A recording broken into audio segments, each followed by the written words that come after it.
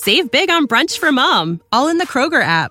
Get 16-ounce packs of flavorful Angus 90% lean ground sirloin for $4.99 each with a digital coupon. Then buy 2, get 2 free on 12 packs of delicious Coca-Cola, Pepsi, or 7-Up, all with your card. Shop these deals at your local Kroger today, or tap the screen now to download the Kroger app to save big today. Kroger, fresh for everyone. Prices and product availability subject to change. Restrictions apply. See site for details.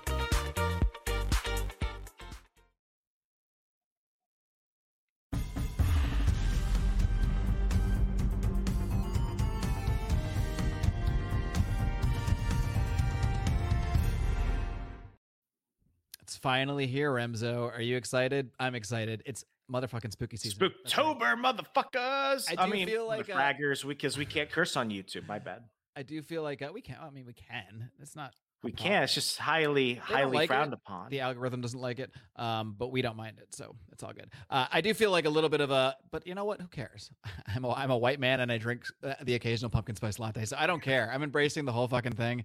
Bring it, whatever. The point is, this is the month where we like to take a little time out from our regularly scheduled programming and look at some, well, I want to say some spookier type horror stories. The one we're going to look at today, well, I'll let the listener and the viewer, if you're watching on YouTube, be the judge of how scary it is, but it certainly is Halloween themed episode, issue, all of it. Issue, episode. Before we go any further, Remzo, have you ever dressed as a superhero for Halloween? I have. I dressed up as Batman Beyond when I was in 5th grade. I was also Bane. I went through like a super weight. Why did you choose Batman Beyond and not Batman? Because Batman was sold out, so I got Batman Beyond. The poor kids go with Batman Beyond. Yeah, basically. The mask, like you couldn't see through the eye holes either, so I didn't even wear the mask. So I just looked like random kid. When you get your costumes at Goodwill, that's what you're going to end up with. And I'm not judging because I've been there. All right. Hey, whatever works. When I was a freshman in college, I went through a weightlifter phase, so I was already mostly bald. How long was that? 2 weeks? So I got a Bane. Talk mask. about scary. A super jacked, like roided out Remzo is it's very frightening. I'll try and find the photo. I've got the photo somewhere on my phone from 2013's Halloween. I was at Mary Military Institute and I was broke as shit, but I had a bald head and I was jacked. So I got a Bane mask from Party City. And I had a friend named Mark Bain who gave me his name tag. Named Mark Bain? His name was Mark Bain. So I had one of my army jackets that looked kind of like the flirt. Was he born in 1992 and his last name was named after I think it was Scottish or something. Right. But I went ahead and had like my Greenfield jacket. So I put the Bain name tag on there. And all you needed was your fatigues and some combat boots. So I was Bane for Halloween. And I won their costume contest against people that actually put effort. All right. Yeah. Very impressive. I myself, I always used to gravitate towards the more scarier Halloween characters. I was Freddy once. I was Jason. You know, I was more of the murderous mindset when it came to my costume. So no superheroes? Not ever? Not really. No, I don't know why. I always went for the scary stuff. Maybe that says some things about me. But nonetheless, Remzo, another question. Are you recovered from the draft yet? Because I'm still reeling, to be honest. I'm a little pissed off because that Deacon Frost pick, let's just go ahead and peel off this Band-Aid. You know what? Let's do a little post show here. A little I didn't post-mortem. It's not that I necessarily wanted him, but I needed to secure a vampire. And people were like, you could have had Blade. You could have had Blade. I could have had Blade, but I needed somebody to be a villain. And I know that we have that public domain rule. But were you afraid that someone else was going to draft Deacon Frost? That's the real question. I don't question having him on your roster. What I would question is the value level. That's all. That's what the drafts are all about. It's all about Listen, value. Mark, people want a leader. I consider myself the George Bush of this show. People want to go for hearts and minds. Listen, I'm all dick and balls. All right. So sometimes you just got to go for, you just got to get it done to get it done. You know what I'm saying? You just got to like reach for the stars and grab your Deacon Frost. You just shock and awe this draft. Shock and awe the hell out of it. And I'm going to just stay on this for at least 10 years before I remotely say it was a bad idea. All right. Well, if it seemed like you were already in the spooky mood there, drafting a somewhat spooky team, and if you don't know what we're talking about, go back to the last episode in your podcast feed or on YouTube and check out the SPC Comics Draft, where we did the nerdiest possible thing you could do and combined fantasy sports drafts, only took the only non-nerdy thing out of it, which is sports, and replaced it with comics. So that was a very fun experiment. We will be following up on that show. If you go check out our teams, you can sort of fantasy create your own comic company in your minds, and then see what we will do come November once we get through spooky season. But like I said, it's time for a little spooktacular. And today we're going to be looking at an episode that I'm going to tell you about after. No, I'm going to plug it. I'm going to save that for the end. Let's just get into the show. We don't do production meetings. We produce on the fly. So let's get into our episode today and our issue. We haven't even had our coffee yet. We haven't even had our coffee. No, oh my God, we have not had our coffee. I actually have not had my coffee today, which is why I had a protein shake, which is far from a coffee. All right. Well, as soon as I finish this show, I am going to, even though it's a little late in the day for this, I don't care. I'm going to go brew myself in my French press a fine cup of Fox & Sons coffee. The Den Blend Dark is the one that I always stick with. But I have tried a few of the other, I think it was the Tanzanian Peaberry? Tanzania Peaberry. Yeah, did you try that one? I like that one. That's my wife's favorite. Mine is usually the Brazilian honey prep. You don't have what I like about these is you don't have to have any creamer. We were getting groceries the other day because we've been gone for a couple of weeks, and for the first time in a while, we were just like, we haven't bought creamer in months. Now that we realize it, and it's all because this stuff is just so naturally rich. Like you don't need it. Other coffees are bland. Other coffees are burnt. The guy that he sources his beans from actually knows how to roast them, knows how to cure them, and everything. So I mean, you're dealing with like the top-notch stuff here, people. Absolutely. Well, luckily we are not sponsored by Creamer, because if we were, we would have lost that sponsorship. But we are sponsored by the fine beans sourced by our friend Stephen Fox at Fox & Sons Coffee, foxandsons.com, FOXNSONS.com. It's the N, it's not the and, it's not the ampersand, it's the N, foxandsons.com. And because you're our friends and we're your friends and we're all a big happy family together, we've secured you a little discount, 15% off your order if you use that discount code Second Print Pod. I almost said the other discount code because I'm moonlighting here with this sponsorship, but we don't need to go into that. But what we will now go into is today's discussion about a Halloween themed issue of, what is this issue, Remzo? I'm actually asking because I don't have it pulled up in front of me. Oh, here it is. DC. It's an issue of DC Comics Presents from the Silver Age. Technically still the Silver Age in 1978, although I'd say we're pretty much on the tail end. Pretty borderline, yeah. It's quite borderline. Is there a technical cutoff? I mean, I'd say the 80s were definitely now in the modern age. So I think it was like 82 at that point. So the golden age goes from 1937 to about 1960, and then the Silver Age is from 1960 to about 1982. Okay. Well, regardless of the year, I can tell you this book feels very, very, very Silver Age. So this is DC Comics Presents issue number 53 from January of 1979. And right smack on the cover it says DC Comics Presents Superman in the House of Mystery. And dun, dun, dun. There is a familiar face on the cover here, other than Superman and other than, the werewolf, Frankenstein, kind of mini versions of Frankenstein, the werewolf. We'll get into all that later, but there's someone that I didn't expect to see in this issue because I didn't realize that this character in some form had already appeared in DC Comics, and that is the first murderer himself, Kane, who I knew had been in DC Comics via Sandman. I thought Neil Gaiman, in my mind, had brought this character into comic book form. That is not the case, because this is not just some Kane. I mean, this is clearly the same exact Kane that later appears in the Sandman comic. What did I know? And I'm supposed to be the expert here. Sometimes you get characters who are, quote, the same, but they're really not. Like there was a Thor in this one seems more sort of silly and a little less murderous. Yeah, like did you know there was a Thor in Marvel before Thor? Like there were a whole bunch of people. There was Fing Fang Foom.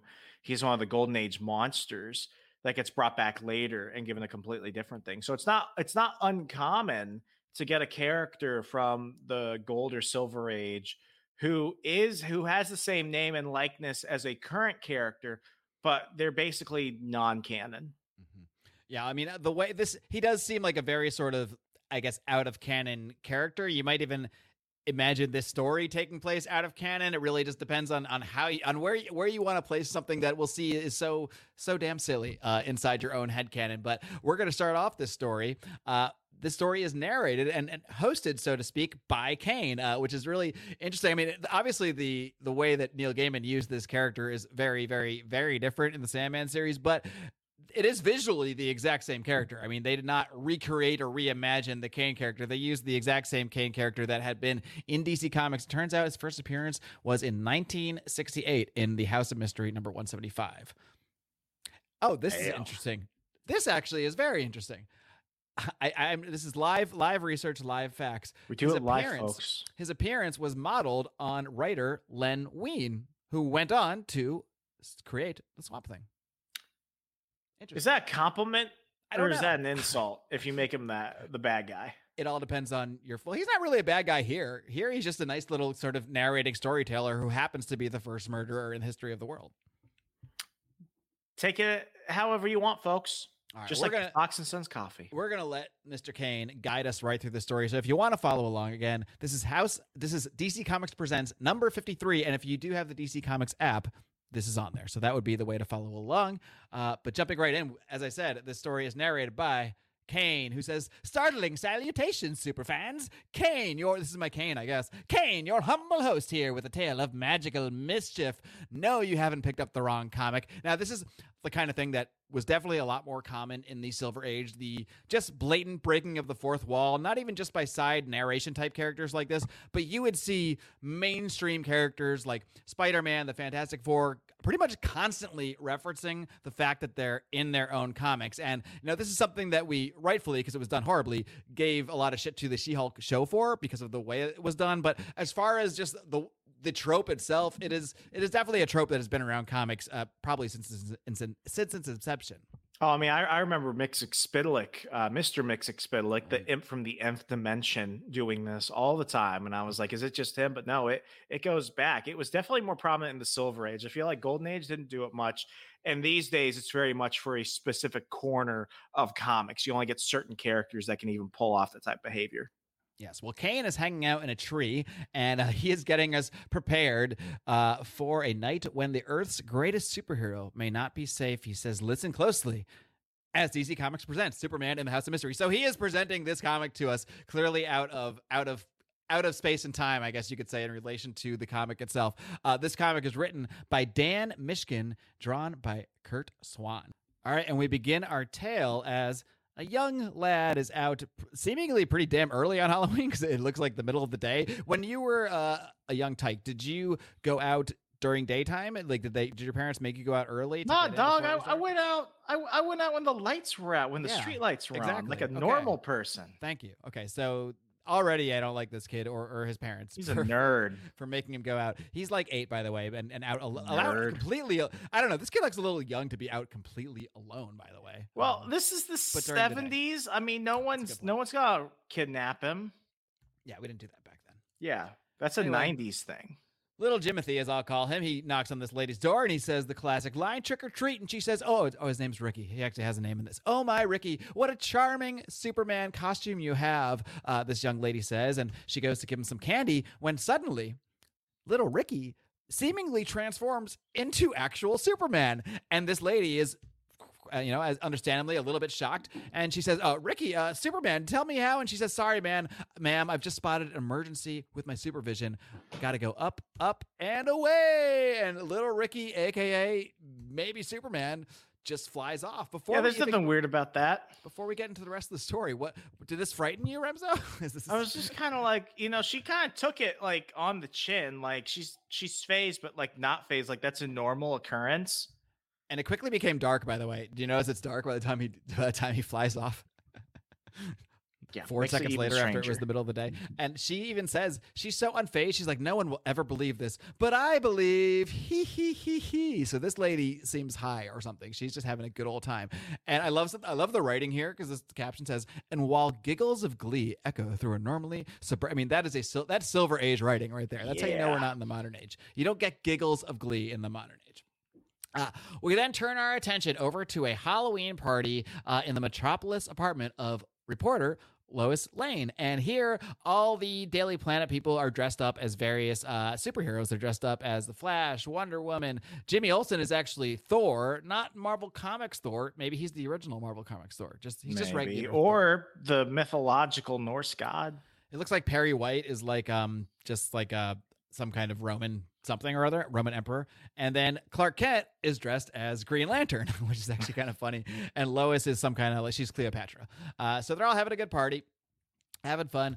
And Jimmy Olsen is kind of like, Clark is, you forget this because we spend, I feel like, especially in the modern age, most Superman comics, he spends so much time as Superman. They don't seem to focus, at least in the Superman comics that I dip in and out of now, there's not a lot of focus on the Clark Kent character. But back in the day, it was a large focus of the Superman character. You would almost see more time of him being Clark Kent, trying to act like he's not Superman. Now I feel like in the modern age, that is kind of just glossed over. Do you notice the same thing, Remzo? Or am I making I noticed the same thing, and it's because, Superman comics were on the decline. They realized that it was less about the subplot. It was more about people just wanting to actually see him destroy shit. So I think a lot of that character development has been passed on. Luckily, we see that in stuff like Lois and Clark or My Adventures of Superman. There's an appetite for it. Derek and I talked about it on Patreon, covering most of the first season of My Adventures of Superman. It's like he's interesting. If he wasn't interesting, we wouldn't have gotten God knows how many seasons of Smallville. So I think that people ignore the Clark Kent side to their own peril. But stories like these remind us, yeah, there's a person behind the big blue tights. Mm-hmm. Yes, and that's always been the crux of Superman, is that while he has the powers of an alien and the physiology of it, the strength of an alien, of all these things, he is human, and it's his humanity contrasted with that power, which is what makes him a compelling character. But tell that to my wife; she still doesn't like Superman. Whatever, it's a miracle we're still together. But Green Lantern, aka Clark Kent, gets slapped on the back by old sportscaster Steve Lombard, just bullying Clark around. If he had any idea how this guy could snap his neck in 2 seconds, dumps his drink on the ground, doesn't care. He's dressed as Hercules. He's just a big jerk. Lois is helping poor nerdy Clark up when suddenly, who busts through the window but Superman, a gatecrasher? Superman busts through the window. Perry White is shocked. He says, "Great Caesar's ghost." A great line. I love, again, a very Silver Age type thing to say. Great Caesar's ghost. He's like, "Why didn't you tell us you invited Superman, Lois?" Because everyone knows that Lois is boinking Superman, right? And she's like, "I didn't, Perry. It's such a surprise. Why such a dramatic entrance, Superman?" So she thinks it's Superman because Lois is an idiot and still has not figured out that Clark Kent is also Superman. Yeah, real Pulitzer Prize winner right there. Meanwhile, yeah, right. Meanwhile, the man that we know is actually Superman. Clark Kent, dressed as Green Lantern, is using his he's trying to use his X-ray vision, but he can't see anything through him. He can't really see what's going on here, which is, if you understand Superman's what his powers are ineffective against, is possibly a little clue to where this is going to go. And then Superman is about to just take Lois out of there when suddenly Jimmy Olsen, who I said was dressed up as Thor, he now suddenly has the powers of Thor. His hammer just lights up and starts shooting lightning. And so then Superman just takes off, or who we think is Superman, takes off with Lois Lane. He's like, "I got to get her out of here. There's something going on." And meanwhile, Clark is in this tough position where he's like, "I'm Clark Kent. I'm not supposed to be Superman. So I can't just use my powers, but I just saw this fake Superman, who I know is fake Superman, steal my girl." I don't know where they are in their relationship at this point, steal my love interest or whatever it may be. So he has this ingenious idea. He's like, because everyone just saw Jimmy Olsen randomly get powers, he's like, maybe they'll think that happened to me. So he uses his heat vision to make his imitation Green Lantern ring glow, and then Steve Lombard points at it and he's like, "Hey, your ring's glowing just like Jimmy's. Maybe you have superpowers now." And he's like, "Yeah, maybe I do. Let me try it." And then he slowly starts to float in the air, and he acts like, I love that he acts like he doesn't know what he's doing. He's like, "Oh my god, it's kind of working. I guess I could try this." It's like, "All right, I'm gonna go get Lois," and then he just flies off as Green Lantern. This is a normal thing that I'm very accustomed to, but you wouldn't know it. Now, granted, this is a world of superheroes, but I just love how quickly the premise is accepted by everyone. Now, again, they're living in a world where a super alien comes down and fights other aliens that come down. So every week. Right. So maybe this is not all that wild and crazy in this world, but it is funny how quickly they just say, oh, yeah, obviously you're going to get superpowers from your fake costume because that just happened to Jimmy Olsen. And we're not questioning any of this because, hey, we're in the DC universe in 1979. Because comics. Exactly. We're high as shit. We are drinking Lois's fancy punch here at the Spooktacular party. So now Green Lantern Clark is flying after fake Superman who has Cleopatra Lois with him. As they're flying through the night sky of Metropolis, he encounters our Clark as Green Lantern encounters these giant bird creatures. And he seems to have a little bit of trouble with them, which, again, if you know some of the limitations of Superman's powers, which are few and far between, but there are some, you might, again, and he kind of thinks this to himself. He says, luckily, though, magic must have transformed these birds. They have no actual supernatural abilities, so I can still grab them and throw them around and whatnot. But he does reference magic because, as we all know, Superman is really just ineffective against one thing, that is magic. When anything physical or material, he's about the strongest being that there is, but if you're bringing magic in, he's not quite as effective. So that is maybe an indication of what is going on here. So he decides to follow these birds back to where they're going, and so he can try to figure out just what the hell is going on here. What is going on in this weird acid trip? What did Lois put in this punch? Why are random people getting superpowers? Why is there a fake Superman? And it all leads us back to where our journey sort of started in the narration, and that is at the House of Mystery, where we see Kane is... Now, I have a lot of questions here, okay? Kane is here sitting in a chair in this House of Mystery, telling a scary story, I guess, to these kids who are all dressed up in various costumes. And this one kid saying, Kane, do you know any other scary stories? You know, scary stories about the werewolves, vampires, demons. And, you know, he's saying, well, actually, there's one little shocker I've been saving up. And this is when things are getting very meta. But I have a lot of questions here. First of all, who are these kids? Why are they in this house with a much older man, considering he's, you know, one of the first humans, like the fourth, I think. So he's been around a while. And what parents let them go to this house to be told stories by this strange old man modeled on Len Wein? Remzo, thoughts? I mean, where does God sit in the pantheon of the DC universe? Can we share these panels on a live screen? Wish. Would DC not like it if we do that? I feel like we can do that. I don't know. I think you got to blur out the speech bubbles or something. All right. Well, we'll think about it. I mean, we have the technology to do it, but I don't know. Nonetheless, I have a lot of questions about what these kids are doing here. Meanwhile, would Jesus be a superhero? I think he's the original superhero. You could, yeah, but like say. You know, like that type. Like, are you saying Jesus is an alien, Remzo? You're okay, if you want to go that route. I do. Let's pretend we're not on second. Let's pretend we're on the Mark Claire show for a minute. Let's get weird and wild. Okay. There's a lot of aliens in the Bible. There's a lot of stuff. I don't know if they're aliens, but I think they're whatever they're aliens are similar to what people call aliens now. They're aliens to us. That's all I'm gonna say. Okay. Back to it. All right. That's a teaser. Someday Rems and I will hash this out in a longer form podcast. We should do ayahuasca together. We need our patrons to fund a trip for us to do ayahuasca. And we'll just film the whole thing.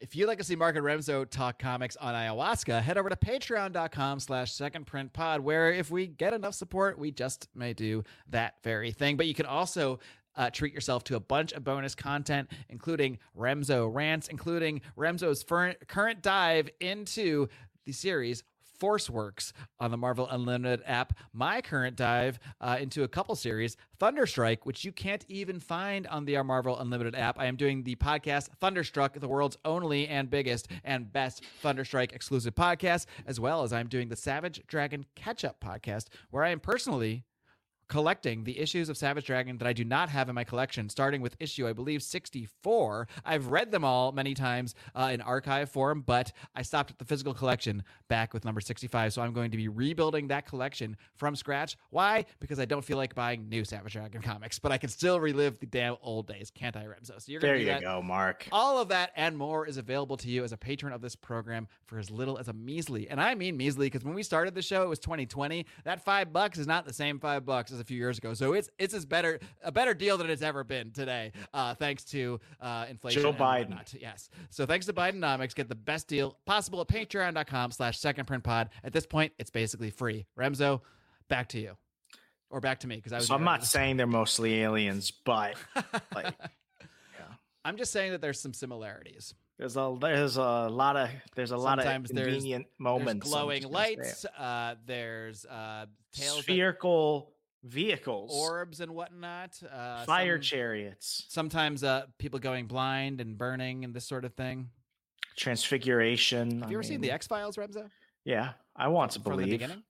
No.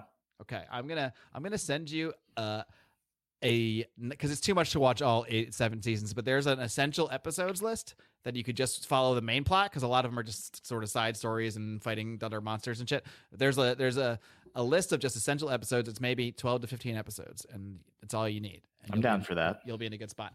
Anyway, back to our regularly scheduled Kane talk. Reading things to children in an abandoned haunted home. Back to the first murderer in the world reading stories to children. Now he says, if you're he's about to tell this new story, right, that the kids are begging for, because they've had it. They need a scarier story. When who shows up? Remzo, it's the aforementioned. I thought you were going to spoil this. It's the aforementioned magical trickster of the DCU, Superman's biggest little pest, Mr. Mxyzptlk. That's how I pronounce it. How do you pronounce it? Mxyzptlk. All right. I like Mxyzptlk. Mxyzptlk. Mr. Mxyzptlk. Mxyzptlk? No, the real challenge is saying it backwards, because I've never been able to do that. Remzo, don't spoil the whole plot. Okay. So, Kane, this is funny. I love the whole interaction here. It's like, you. I thought I've seen the last of you when you skipped out on your rent, Mr. Ridiculous. So, not only is Kane the first human living in the House of Mystery and I guess landlording over it and hosting children's scary story parties, but he's also rents it out sometimes to magical elves who he thinks he calls him Mr. Ridiculous. And this actually does play into the pot. Mxyzptlk says, no, it's not Mr. Ridiculous. It's Mr. Mxyzptlk. So we find out that that Mr. Mxyzptlk is involved in this whole thing. And just as he's about to tell some kind of story to these kids, who shows up? It's fake Superman with Lois Lane, Cleopatra Lois Lane, who says Mxyzptlk, and he says, look, she got my name right. And speaking of getting things right, it's time to turn Superman back into, and then we see Superman transform into little old Ricky. He is just little Ricky now, and he says, "Oh, I'm myself again." He seems pretty depressed. I'm myself again. Now Lois is just laying into him. She's like, "You mischievous little imp. So you're the one behind this. What are you up to this time?" And she's like, "Oh, just having a little fun on Halloween, just messing around at your muscle-bound boyfriend's expense." Now, Remzo, before we go further, maybe we should give some backstory. What can you tell me about Mr. Mxyzptlk? Mr. Mxyzptlk is an imp from the nth dimension. He's an interdimensional being. He can manifest things straight out of his thoughts, alter reality around. Save big on brunch for mom, all in the Kroger app. Get 16-ounce packs of flavorful Angus 90% lean ground sirloin for $4.99 each with a digital coupon. Then buy 2, get 2 free on 12 packs of delicious Coca-Cola, Pepsi, or 7-Up, all with your card. Shop these deals at your local Kroger today, or tap the screen now to download the Kroger app to save big today. Kroger, fresh for everyone. Prices and product availability subject to change. Restrictions apply. See site for details. Sight, taste, and sound. He's one of actually the most. I'm doing it, Remzo. I'm sharing my screen. There is why have video if we're not gonna add a video element to it now and again. And since we have the technology, there you go. Come at me, DC. This is one panel from DC Comics Presents number 53 from 1979. Here is Mr. Mxyzptlk. So basically, he's one of the strongest creatures ever, except he's incredibly immature. And he often ends up being the foil of his own machinations. Let's put it that way. The only way to defeat him is to get Mr. Mxyzptlk to say his name in reverse. That is true. And that will send him back to the nth dimension until the next time he pops up. Oh, his hat also has like extremely crazy powers too. Like he has his own powers, but the hat like really manifests them. We could truly just do entire shows like this in live read format, just going panel through panel. But I don't know. I mean, I have seen other YouTubers, they use panels from comics and they sort of scan through them and show you stuff. So I don't know. Let's do it until we get in trouble. Let's talk to our lawyers. I'm not going to do this through the whole comic, but it's something to think about. It's something we can definitely do it for patrons because whatever. So maybe looks like one of my barbers. All right, I'm going to stop the share for now. But you have now seen Mr. Mxyzptlk. He's an untrustworthy midget. Yeah. So back through the story, and look. he's just trying to have a good time at the end of the day. But in order to have that good time, he has to turn some children into ghosts. So he turns a few of these children into ghosts. He turns this other kid who's in a werewolf costume into an actual wolf. He turns these kids into goblins, into vampires. He's turning all the kids into scary monsters. Meanwhile, real Superman, who's at some point during this flight has switched into his actual Superman outfit, switched out of the Green Lantern outfit. Real Superman is following the scent of Lois Lane. Isn't that beautiful, Remzo? He knows what his love smells like.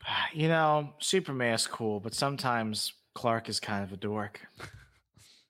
So he flies in and comes into this house of mystery, and he's like, what is going on here? It's 11 o'clock. What happened? And the house is talking to him, by the way. I should point out, there's a narration. This is the house speaking to him. He says, you must reach her by, speaking of Lois, you must reach her by midnight, the witching hour. For after the clock strikes 12, she will be lost to you forever. He's like, oh, geez. So he looks through the wall here. He's trying to get around here, and the X-ray vision isn't really looking. Again, an indication of the magic being used by Mr. Mxyzptlk. However, opens this door. He just opens this door like a barbarian instead of seeing through it. Comes in, and oh my God, there's this giant squid monster in here. This scene kind of reminds me of the scene in Star Wars where they're in the trash compactor and they're fighting that sort of like scary squid thing. Only it's just Superman. Trash squid. And now, I can't wait for the prequel film about that. Now Mr. Mxyzptlk along with Kane and this kid are like standing sideways because now we're in a magic sort of interdimensional type place that he can manipulate. So they're watching Superman try to get through this house of mystery now. So he flies out of this room into another room, but he flies into this room and everything is tilted on a 90-degree angle. So he's all fucked up. He's standing on the floor, which is really the wall, and he's standing sideways, and Superman is just all messed up. And then he notices behind him, coming out of one of the doors, is one of these scary, scary squid things. So finally, he is able to... Mxyzptlk just turns the lights out altogether just to try to mess with Superman even more. And then I'm going to share another panel, Remzo. This has to be done. Do it. All our production meetings and decisions happen live. Here is Superman. Maybe I am going to live broadcast this whole issue. Here is Superman being approached by this sort of ghost monster, and he calls Mr. Bones, by the way. I don't think he's actually calling him the actual Mr. Bones from DC I think he's just Comics. being sarcastic. I think he's just being being a skeleton. I think he's just being cutesy with the whole thing. And then look at this. Superman knocks this, with Superman strength, by the way, knocks this thing. He says, go rattle your bones somewhere else. Knocks it down. We see Mxyzptlk turns the lights on, and then Superman is shocked and horrified to find that this skeleton that he just knocked down, he says, great sons, by the way. It's only a kid in a skeleton costume. Oh my God, how could I have made such a mistake? As Mxyzptlk is just sitting there laughing to him. I'm not going to keep sharing the whole time, but I'm going to experiment. I was going to say, that was pretty cool. We got to learn the workaround on that. We're gonna see how it goes. I'm going to do it sparingly, and then we'll see what kind of feedback we get. But it's fun. It adds. I mean, no one just needs to see us talk the whole time. No. That's the point of that. So this is we'll start mixing this technology in here a little bit. And now Kane is sort of lambasting him. He's like, all right, Mr. Mxyzptlk, this is enough. You've gone too far. You're actually like hurting a kid now. And again, because that Kane, kid looks dead. He does. And Superman's just like holding this apparently dead kid now. And he's like, listen here, Mr. Mixed Missile System, you've gone too far. And this does play into the plot. Just pay attention, my friend. So Mxyzptlk is getting increasingly frustrated with Kane not being able to pronounce his name, and he keeps correcting him. He says, no, it's Mxyzptlk. And he says, anyway, and I say it different every time. He says, anyway, Kane, there's nothing to worry about yet. The kid's fine. He's like, all right. And, Superman, by the way, Superman doesn't see Mxyzptlk at this point. He's like, he sees him, but he doesn't see him. Mxyzptlk and Kane and Ricky are like out of time, just sort of watching, out of space and time, watching what's happening. Finally, Superman runs up these Ricky's stairs. friends are not going to believe any of this. Superman runs up these stairs into a room, and it's an office, but the office it's the Daily Planet, apparently. So now he's really confused. He's like, what's going on here? It's the Daily Planet. And what's weird about all this, besides the fact that why is the Daily Planet inside this house of mystery, you think Clark is like, this is why I wonder if Clark is just on acid here. Like he should know this is not what's supposed to be happening, but he kind of just rolls with it at first, I guess because he's a little bit influenced by the magic of Mxyzptlk. And he's saying, Lana, wait, well, I don't know what's going on here. And Perry comes in. He's like, hey, there you are, Clark. He's like, I want you to rewrite this story before the deadline. You get 15 seconds to write it. He's like, sure, no problem. This is what Night Terror should have been. This is what this should have been actually the Night Terror. That is something that I have been told far too often in my career. What, this is what Night Terrors should have been, or you should have this in 15 seconds? I should have this in 15 minutes. I need you to take 15 seconds. This says 15 seconds. Yeah, I need you to completely rewrite this thing in 15 seconds. 15 seconds. All right, well, and Superman, I guess, is just rolling with the punches here. He's like, all right, no problem. You want something scary? I might as well just add this. Sure. While we're doing I sent Jesus being an alien. I sent an email one time that they had spent like 5 hours working on, and right after they told me to send, I got a text from my boss. Like, yeah, can you make some changes to that email? Knowing that I sent it. Was your boss Perry White? No, but he was old and white. Oh, I can't tell you how many newsletters I've sent out that needed corrections. That doesn't matter because it's been sent out. But anyway, that's a whole different story. The real Night Terrors. Hire us for your marketing needs. Anyway, so as Superman is rewriting the story in 15 seconds, he's thinking, I miss thought balloons, Remzo. I feel like thought balloons have disappeared because because modern day writers, narration. All they know is fucking exposition. They can't really write that stuff anymore. Mm-hmm. Yeah, I mean, thought balloons are what lets you get the real first-person perspective without having to constantly dip into narration and not know who the narrator is or start changing the narrator. And it's just, I can't remember the last time I've seen a thought balloon in a modern comic. I'm sure I have, but It's definitely been fading away. I will say what we will about him. He's on my team. I drafted him. Eric Larson still uses thought balloons. Respect, okay? I'm gonna give him props no matter what, because I'm fair and balanced as always. Superman thinking to himself, jab your kids. Why do I get the feeling there's something? I'm not gonna respond to that. He works for me now. He's part of my comic book team. Like why do I feel like something's off here? Superman's thinking like I'm supposed to be somewhere else. And then he's like, oh, Jimmy Olsen, he's my friend. He'll help me figure this out. Hey, Jimmy, what's going on here? And then Jimmy he just ignores him. He's like, oh, he acts like he didn't even hear me. And Perry's like, well, I guess Olsen's still mad at you. He's like, well, mad about what? And Perry's saying, well, that you didn't tell him your secret identity before revealing it to the whole world. And Superman's like, what? My secret identity? He's like, I'm still dressed as Superman, and they're all calling me Clark. Like, what's going on here? He is tripping balls. He doesn't know what's going on. Again, this should have been DC's Night Terrors. Perry says, of course, he still blames you for what happened to Lois. And Superman's like, oh my God, that's right. I'm supposed to be looking for her. And suddenly he remembers why he's here. And he's like, oh, maybe Lois is at her desk. So he goes to her desk. And who's at Lois's desk? Fucking Kane. Kane and Ricky are at the desk, and Superman is freaking out, and he's grabbing Kane. He's like, listen, answer me. Where's Lois? What happened to her? And Kane just says nothing. And little Ricky is saying, like, Kane, why is Superman acting so crazy? And Kane explains, this is the room of secret fears. There's a psychodrama, and I love this. There is an asterisk next to the word psychodrama, and then there's an editor's note that says a form of therapy in which one improvises situations related to a personal problem. Julie, I believe is the name. And people said that comic books were not educational. Totally. I mean, no joke. I did learn a lot of big words that I did not know from comics. A whole lot of them. It's probably the reason I read real books too. But look, it's not to be laughed at. If your kids are reading comics and that's all they want to read, encourage it. They will learn weird shit. Maybe don't encourage them to listen to this show. I don't know if they're ready for that yet. Fuck it. We've taught a lot of SAT words by now. Yes, like psychodrama. Anyway, he says this is playing right in Superman's head where the things he dreads the most are coming true. So having his identity revealed, having to write an article in 15 seconds, losing Lois, that sort of thing. So he's had enough. And he said, and he Superman picks up Kane, and he's not violent, but he's fucking with him. He's twirling him around. He starts twirling Kane around, and Kane's like, "Look, Mr. Swizzlesticks must have decided that we should be included in it. We shouldn't be in a psychodrama." And Mixelplick appears and says, "It's not Swizzlesticks, it's Mixelplick."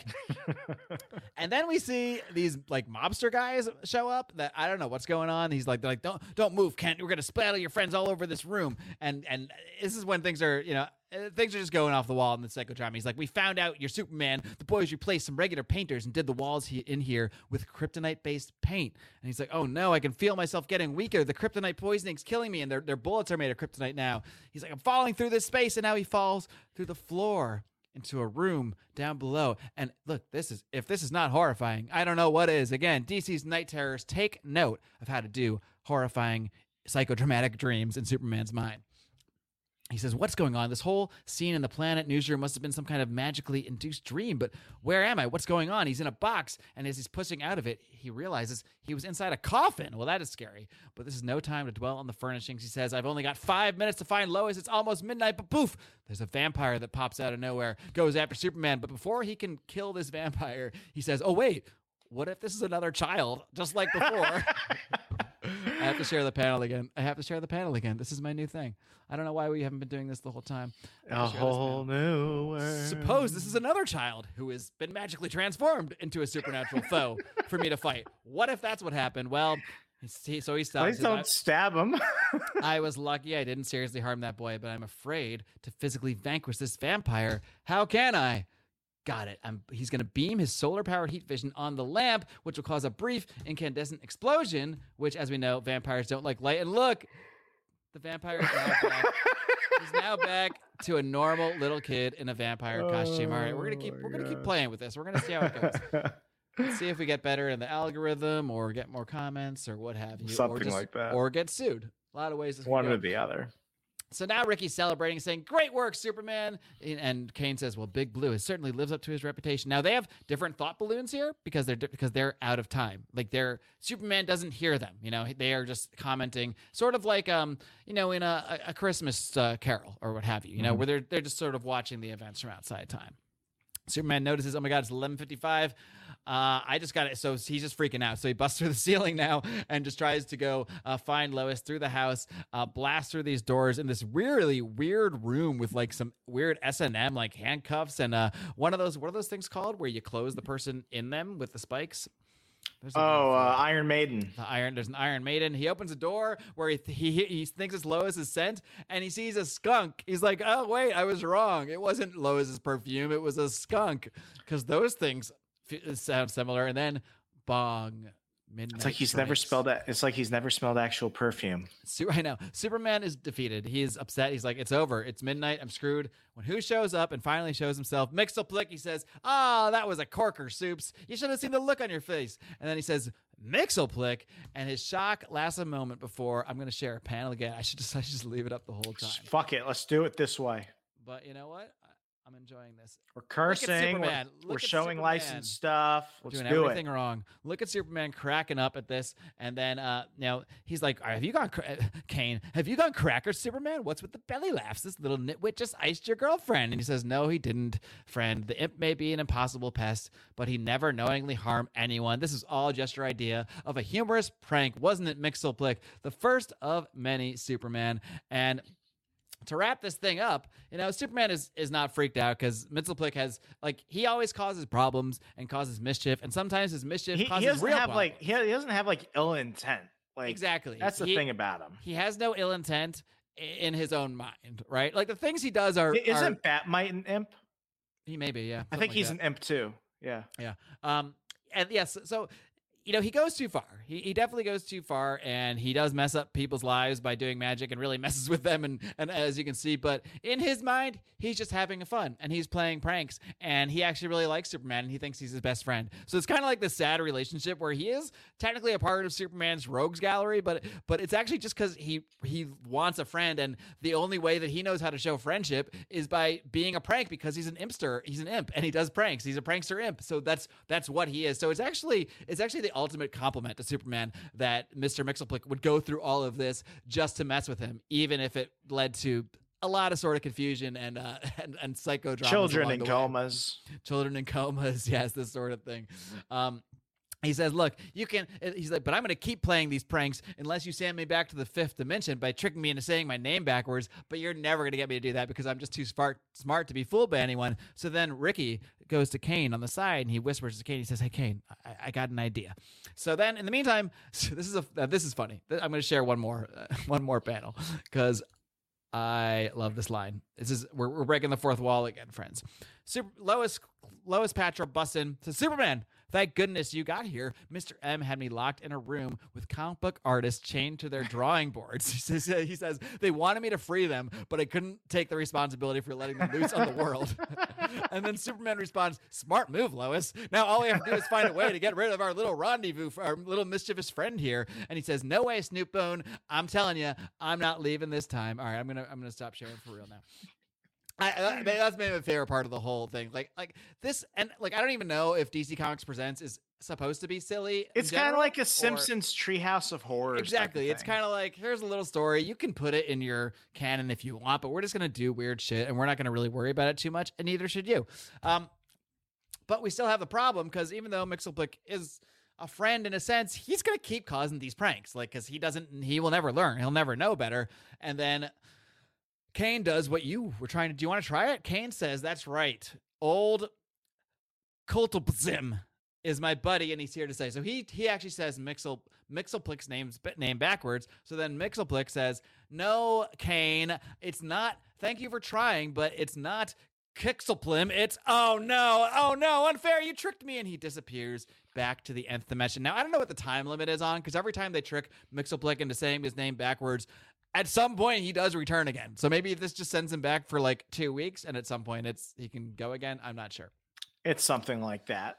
But or basically it negates his ability to travel between dimensions. Superman let's just hope that is the last prank we're going to get here for this Halloween. And Kane says, that reminds me, I still have some treats in the fridge. Anyone for stuffed lizard tails? And that's our last line.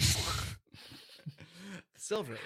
The Silver Age, my friends. This is you gotta love this shit. You just don't see this anymore. No. You know what I mean? And yeah, a lot of the if you go back to our past Octobers, we usually do actually look at some more horror, and maybe we will later in the month at some more horror type actual comics, like a Swamp Thing or a Hellboy or what have you. But when I was actually, you know what I did here? I went to the DC app and just typed in Halloween, and I just wanted to see what came up. And there was some, obviously the Long Halloween came up, but that's a 12-issue series that I wasn't, that felt a little too heavy. We're not about that right now. No. You're going to have to be a patron if we're going to do a breakdown of like a 12-issue series. But I will say, I couldn't resist when I saw this pop up. And I took one look at this and I was like, I'm doing this. I don't even care what's in it. And I'm so glad I did, because look, Halloween, yeah, it's about scariness. It's about spookiness. Like me, like I said, I grew up trying to be Freddy, trying to be Jason, trying to be scary. But at the end of the day, Halloween's really about having fun. And this shit was fun, Remzo. What do you think? I enjoyed it. You know, this is the type of stuff that I remember collecting in back issues at my old local comic book shop and everything. And, like I said, it's very Simpsons Treehouse of Horror-ish. I mean, that's my childhood right there. So really gotta get to see something like that. It's stupid. It's silly. It's everything a good old-fashioned comic, especially for holiday theme stuff. I feel like the holiday theme comics tend to get pushed to the side. I've collected DC horror one-shots and stuff over the years, and they're not as fun and endearing as this. So, I'm glad you picked this one out. I am glad indeed. So that being said, I guess we got to grade this, Remzo. So what's your philosophy on grading when it comes to sort of a story like this, that it's hard to grade it in the way you might grade a normal comic, although maybe you can apply your usual metrics as you do, and we'll see how it plays out. Well, let's go ahead and jump from the top level down a little bit. First off, is this good for new readers and for old readers alike? Absolutely. If you don't know much about Superman, doesn't matter. If you've known him for years, you'll like it even more. So it goes ahead and gets top scores for that. Secondly, I'm not going to go ahead and compare this to something from, let's say, comic books today. I'm going to compare this to other Silver Age era comics. And I'm talking about tone, story, artwork. The artwork is fine. The artwork is average for the Silver Age. I'm going to go ahead and give the artwork, I'll give it a 4, because I like how it's done. I like how everything is done. I like how the rendering is. It's a little bit more of that Silver Age charm where it lacks detail in certain areas, but it makes sure that the characters are really, emoting. So I'll go ahead and give it a 4. And I'll go ahead and give the story a 4 as well. It was very predictable. When I picked this up on the app, I could pretty much tell where this was going. So it was very predictable. It's very not serious, I think, because it doesn't need to be. So I'm going to go ahead and give this a 4 as well. So this goes ahead and gets a score of 8 out of 10. It's a good Silver Age story. And Remzo, sometimes we're way out of sync, but sometimes we are locked in, and this is one of those times. I think the art is actually very good for Silver Age. Like you said, it's kind of like standard Silver Age art in a way. Like in the Silver Age, you weren't going to get artists doing the kind of things that, like, say, a Rob Liefeld or a Todd McFarlane would do later with these sort of big. I mean, this is what comic art was at the time, and for that, I think it's very good. I think I would actually put it. I think on the Silver Age curve, you have to. I think I would put this in the higher end of things. So that's why I give the art a 4 as well. And like you said, I think the only reason I can't go crazy on the writing and give it like a 4.5 or a 5 is because, yeah, like you said, it is predictable. It's pretty obvious where this is all going. It's pretty obvious what's going on here if you know anything about the Superman mythos. But at the end of the day, it's self-contained. It's harmless. It's fun. How much fun do we have reading this and recapping this, even if there was a slight tangent about Jesus being an alien along the way? And I wouldn't even call that a tangent. This whole Superman is about a Christ-like alien coming to save the Earth. So anyway, whatever. We can do a whole very meta about this. I am going to have Chris Knowles back on to talk about his new book pretty soon. So we might get into just some of this stuff, by the way. That being said, yeah, I'm also going to give the writing a 4. I think the writing is about as good as you can get for a non-serious story like this but it's missing that extra step. There could have been a twist here that made this even more interesting. Maybe, the fact that it was predictable, fun yet predictable. And there's nothing wrong with fun yet predictable, but there's a cap on how high we can go with that. So I'm going to also give it a 4. So that's an 8 for both of us, which I would say is still a pretty good damn score. It's definitely a recommend. So I would definitely say for Halloween, put this on your list of stuff. Yeah. I mean, if you have the app, for sure. I don't know if it's worth, hunting through every bargain basement bin just to find this one. It's not necessarily a hidden gem, and you can read half of it by watching this show on the YouTube right now anyway. So we're going to see how that all plays out. We're going to talk with our legal counsel and whatnot. And until then, we're just going to let it fly. But if you enjoyed this format, if you enjoyed this, if you're listening on the podcast, by the way, we do YouTube now. Now, we had just the podcast version for years. YouTube is fairly new. It's fairly small. We're trying to grow it. We can grow it with your help. So even if you don't watch the YouTube, we do appreciate it if you would just take a minute out of your day to head over to YouTube, type Second Print Comics Podcast. Just go toss us a subscribe, like a few videos, leave a few comments, because it takes a little bit to get a YouTube off the ground, and we were pretty much quiet on YouTube for years. So we are scraping and clawing away, so to speak. But maybe this new interactive format will just take things to a new level, Remzo. I guess a whole new world. But in the meantime, Remzo, you want to tell them a little bit more? I plugged it briefly about what they can find if they do love this show enough to donate a little bit to us, a little bit, a $5, a $15, a whatever. There's so many options, Rem. So tell them all about it. Hey, I'm about to go out this weekend and pick up some hardcover graphic novels for our epic crossover level patrons. They go ahead and we got to do a Zoom call this month. I remember we got to do that. We got to do a Zoom call this month. So people at $15 or higher, we will remember to do the Zoom call this month. You get all the exclusive shows. I'm going to go pick up some hardcover graphic novels. You go ahead and get that in your inbox every couple of months. We've got Jeffrey and we got Eric who are producing episodes. They were on the draft with us last week, giving me crap about my Deacon Frost pick. Watch me still win. He's like the Zach Wilson of this whole thing. Everyone is like, trade him. You wanted Rodgers, blah, blah, blah, blah, blah. But you know what? He's going to Wilson this whole thing, and the Jets are going to be not so absolutely terrible. Watch my Jeff Johns is going to break his Aaron Rodgers. He's going to break his wrist or something. Not going to be able to write for me. We got to figure out who the Brett Favre of this whole thing is. If Alan Moore comes out of retirement to rock some books for me, that's a Brett Favre right That's there. a Brett Favre move. All right, folks. Ain't no fucking Brett Favre. Ain't no watching them fucking Cockney football. He's the Superman of the NFL. You know who does a great Alan Moore, actually? On Rob Liefeld's latest podcast, who does great impressions of, as you know, we love his Todd. He does a pretty good Alan Moore, too, on the latest episode, all about Todd McFarlane's lawsuits. That he does a great Alan Moore if you dig deep into that one. Oh, I got to listen to that. Free plug for you, Rob. Don't worry. He sent me 2 issues of Signed Snake Eyes. I'm still waiting for Blood Crew. Still waiting for Blood Crew or whatever that last Kickstarter he never sent stuff out for was. Indeed. Goodbye, $75.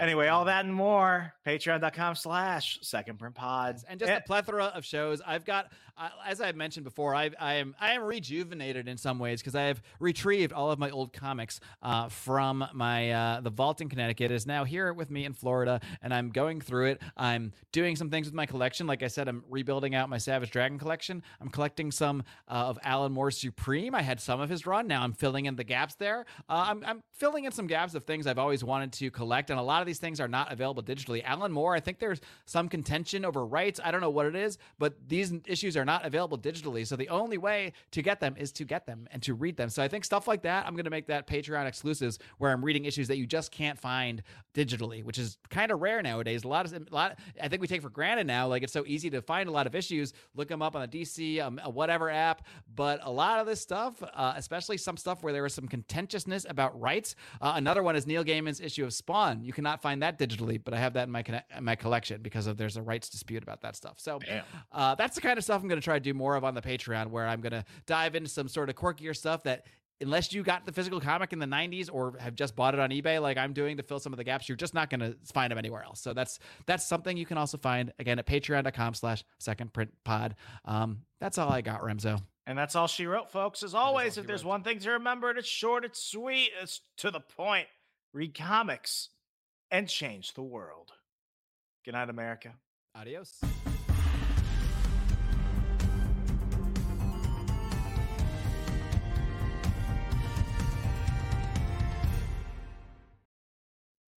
Totally.